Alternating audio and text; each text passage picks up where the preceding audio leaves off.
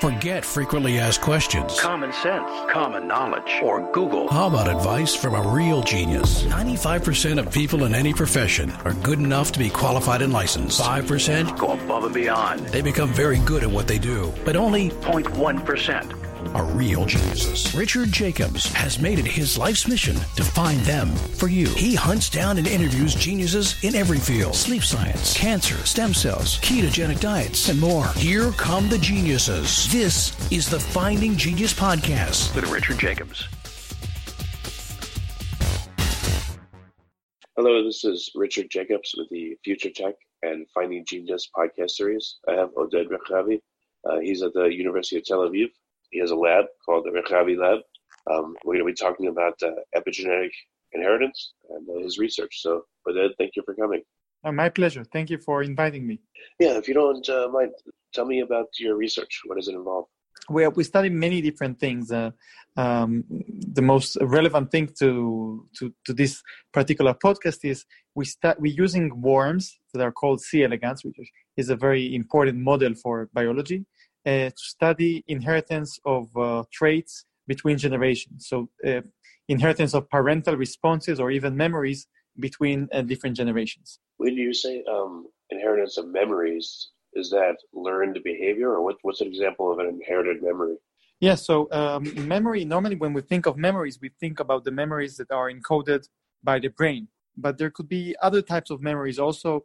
Any lesson that we learn from the past and we change our behavior as a result constitutes as a memory for me. I mean, of course, there are different definitions. But we, in general, are interested in how parental responses to the environment affect not only their responses in the future, but also their progeny's responses. And in theory, I mean, according to regular biology and what we know about DNA-based genetics, that shouldn't happen. But in worms, we now know of a different alternative inheritance mechanism that does allow some responses to be inherited to the next generations, including responses that were triggered by the nervous system of the previous generation, by brain activity.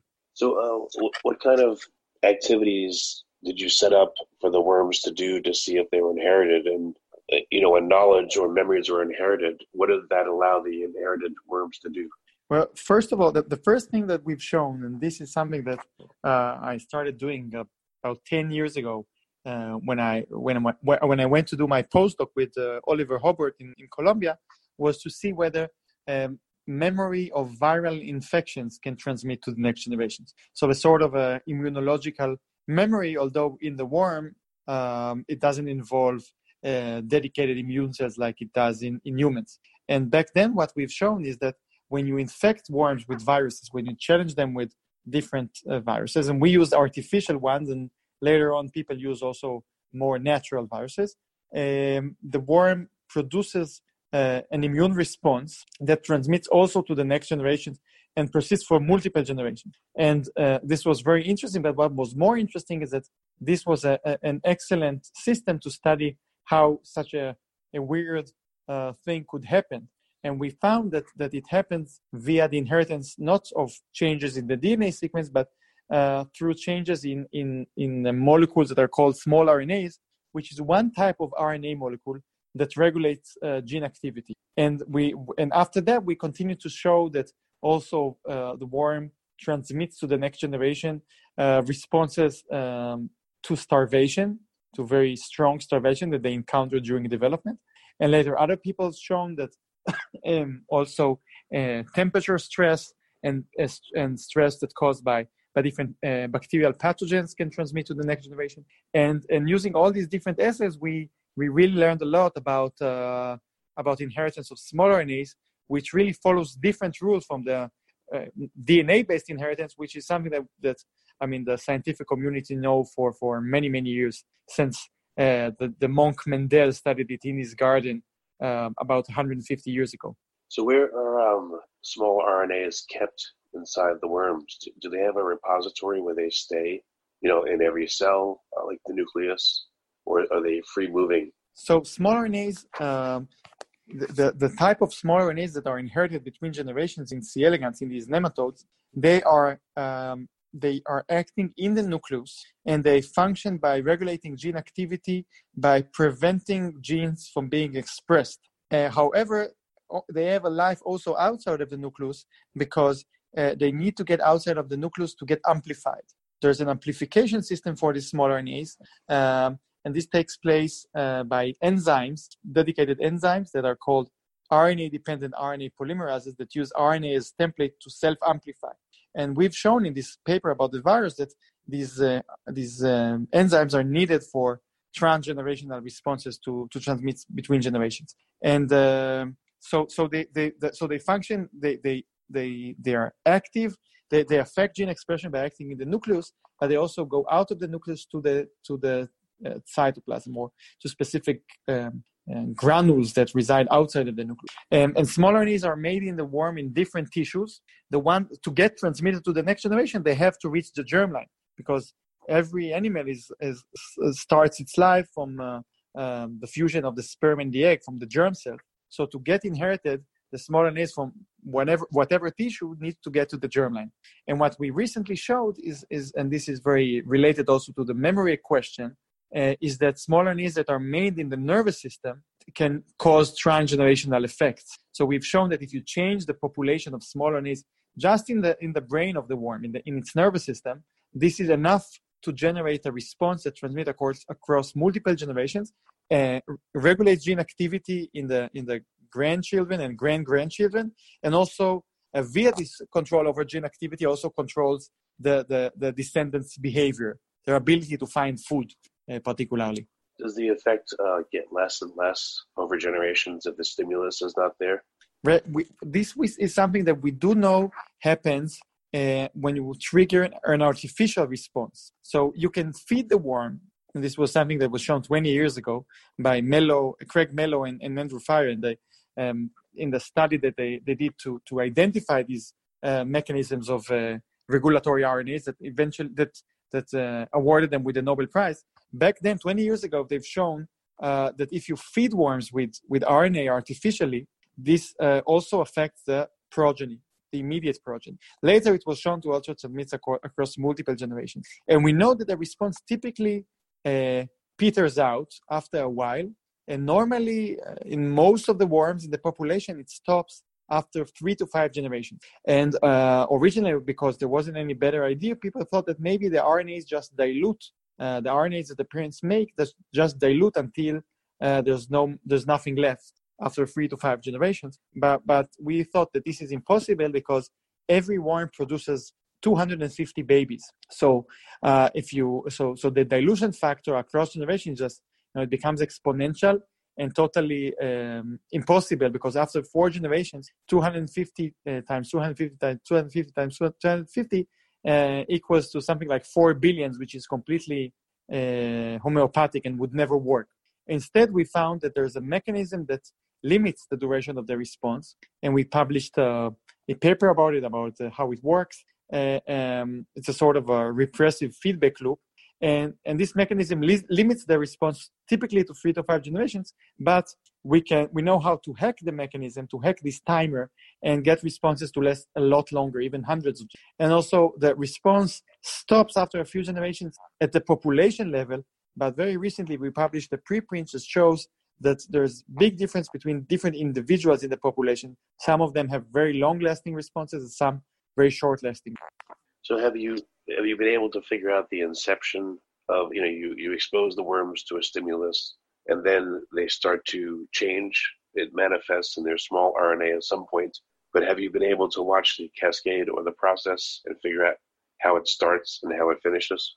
It depends on what it means to actually watch it. So we found that exposing the worms to different environmental stresses leads to changes in small RNAs that also transmit to the next generations and affect the next generations. Exactly how the environment changes the endogenous small RNAs that the worms makes is still a big question, and we don't know exactly.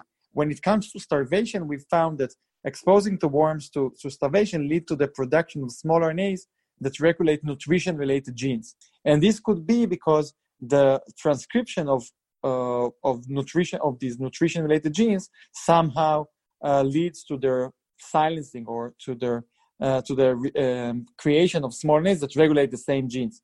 It's possible, but there are still many unknowns about how small RNAs are made in response to particular stimuli and particular challenges. So what's your near-term goal? What are you looking at right now to try to figure out? So there are many open questions. We want to know more about the heritable small RNAs, how they regulate behavior in the next generations. In our last paper, we identified one gene target that's regulated by transgenerationally inherited small RNAs that start in the brain, which affects behavior, but we don't know how it continues from there. How does it affect behavior? So this is something that I want to study. A big question that we're studying, which is more long-term, is can these processes affect evolution? This is an alternative inheritance mechanism, and it's not clear at all whether it can change evolution, the process of evolution or not. Normally, when we think about evolution, we're thinking about long-lasting about responses that take many generations. And here, most of the responses stop after a while. Can this process nevertheless change the process of evolution or speciation, or can it become hardwired in the genome, in the DNA-based genome? These are the questions that I'm most interested in. But there are so many open questions, really, that will be busy for a long time. If you consider evolution instead as like a continual adaptation, it seems to make sense that these organisms would be exposed to stimuli, they would change themselves and adapt, at least on the small RNA level. Do you see any changes at the DNA level? Not yet, but we're very interested in looking for that now. So this is something that we're actively looking at to see whether changes in small RNAs can somehow change the DNA. Well, again, how would a small RNA first come into existence? It's created in various places in the cell, but again, have you been able to look into the early stages of the process somehow, right, and see the first creation of these? Right. So there are different types of small RNAs. Some small RNAs, like microRNAs, those who know a little bit about the biology of non-coding RNAs, they are acting like genes, regulated like other genes. Means they have promoters that are activated by transcription factors that can be that can be expressed in response to different stimuli or developmental stages and so on. So just like regular genes. Other small RNAs, like the one that get inherited between generations, like endogenous siRNAs, for example, they are made, they tile the entire length of their target genes. And they could be made in response to expression of their targets, or maybe in response to expressions of somewhat aberrant targets that look foreign to the worms. It's not exactly clear, but there are all kinds of feedback loops that regulate gene activity, and small RNAs seems to be just one of these players that function in gene regulation, and they can be regulated themselves on many different levels. So are you hoping to find out if there's changes in the underlying DNA? Is that your next step, or what? Yes, this would is be a big breakthrough for you? So this is definitely one of the goals. We want to know what are the limits to RNA inherited. So what type of responses can be inherited, what's shared between the different responses that are inherited, and really do also to check the link to evolution, to do lab evolution experiments, to watch evolution as it happens, and to see whether small RNAs play a role in that. Are there viruses that affect worms or bacteria that affect them or live, as part of their microbiome? Yeah, so surprisingly, until 2010, there wasn't any known virus that infects C. elegans. In 2010, a natural virus that infects C. elegans, that's called Orsay, was discovered in France. And it was discovered in the wild isolates of C. elegans. But the worm that they found was defective in small RNA production. This is why it was susceptible for the virus. The worms that we work in the lab in are more resistant to the viruses, and it's controversial whether there's any antiviral inheritance when it comes to this particular virus. Other viruses that are more artificial was shown to trigger transgenerational silencing by small RNAs. Aside from this Orsay virus, there's no known virus that infects C. elegans, but there probably are some. There are viruses that are being discovered that infect other types of close relatives of C. elegans or other types of nematodes. So I'm sure there are also additional viruses that infect C. elegans, perhaps even viruses that evade the antiviral immunity, that's the small RNA-based antiviral immunity. There are certainly other pathogens that infect C. elegans and successfully do so. And so there are different pathogenic bacteria. And also recently there were a few papers in the last couple of years that showed that exposing to worms to bacteria can generate transgenerational responses in the form of small RNAs, heritable small RNAs, and also changes to the chromatin. Do C. elegans appear to have their own microbiome, a commensal microbial attachment that stays with them? Yes, so people study that, and I think the answer is yes. I think their gut content reflects their environment maybe more than it does in humans, but there still seems to be commensal bacteria that are present there.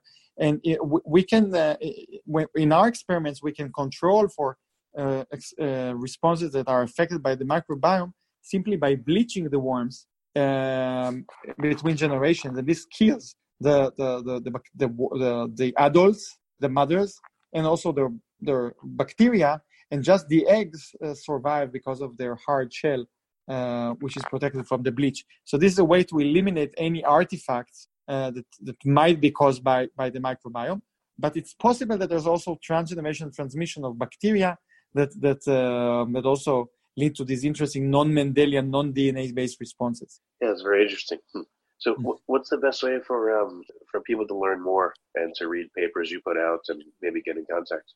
So there are many papers. There are also recent review papers that we and others wrote that could be a nice entry to this field. I think we wrote, me and my student Itamar Lev, a review a few years ago, 2 years ago, in Current Biology, which I think nicely summarizes a lot. Although there are also new papers, and you can go on my website and see the papers that we published and learn from that. I recently gave a TEDx talk in Vienna that's online, and I think this is a very simple way to just get the gist of it. And there are very interesting discussions on transgenerational inheritance. What's established, what's controversial, also going on Twitter. So I think there's lots of action on Twitter and many very active discussions that are worth looking into. Yeah, just last question. Do you think all this goes on in humans to a greater extent, less extent, not at all? What's your thoughts? I think we just have no idea. We have no idea. We can do all kinds of guessing and speculate, but this is hard to study, and it's just the beginning. I mean, in C. elegans, the power of studying this in these worms is just the generation time is just 3 days. So we can follow many generations very easily and quickly. And every worm produces 250 babies, so you have the statistics to do it. And also worms, they are isogenic, they are genetically identical almost. So you can really control for nature versus nurture and DNA versus non-DNA changes. In humans, it's so difficult. It's so difficult to do that, we need to even think of how to do it. So we just have no idea. Some people speculate that it might not happen in humans because all kinds of reasons. For example, the chances that the progeny of worms will experience the same environments that their ancestors experienced are relatively high because they don't go very far and because not so much time passes. With humans, your kids could be traveling to a different country, and also it takes 20 generations, and 20 generations at least separate between generations, so many things could change. But that's not a good enough reason, and there are things that I can imagine that would transmit nevertheless. Some of the machinery that we know that enables small RNA inheritance in C. elegans doesn't exist in humans, like these RNA-dependent RNA polymerase that we've shown in the viral paper to be important for transgenerational inheritance. But that doesn't exclude the possibility that humans do inherit responses, because there are many other feedback loops that could perpetuate heritable silencing aside from RDRP. Changes in methylation, changes in different chromatin marks, many different things. So I think it's definitely possible. We just have no idea because it's so hard to study. Well, very good. Oded, thank you for coming. I appreciate it. It's a really fascinating area. We'll see what comes. So thank you. Thank you very much. My pleasure. Thank you. You've been listening to the Finding Genius podcast with Richard Jacobs. If you like what you hear, be sure to review and subscribe to the Finding Genius podcast on iTunes or wherever you listen to podcasts. And want to be smarter than everybody else? Become a premium member at findinggeniuspodcast.com.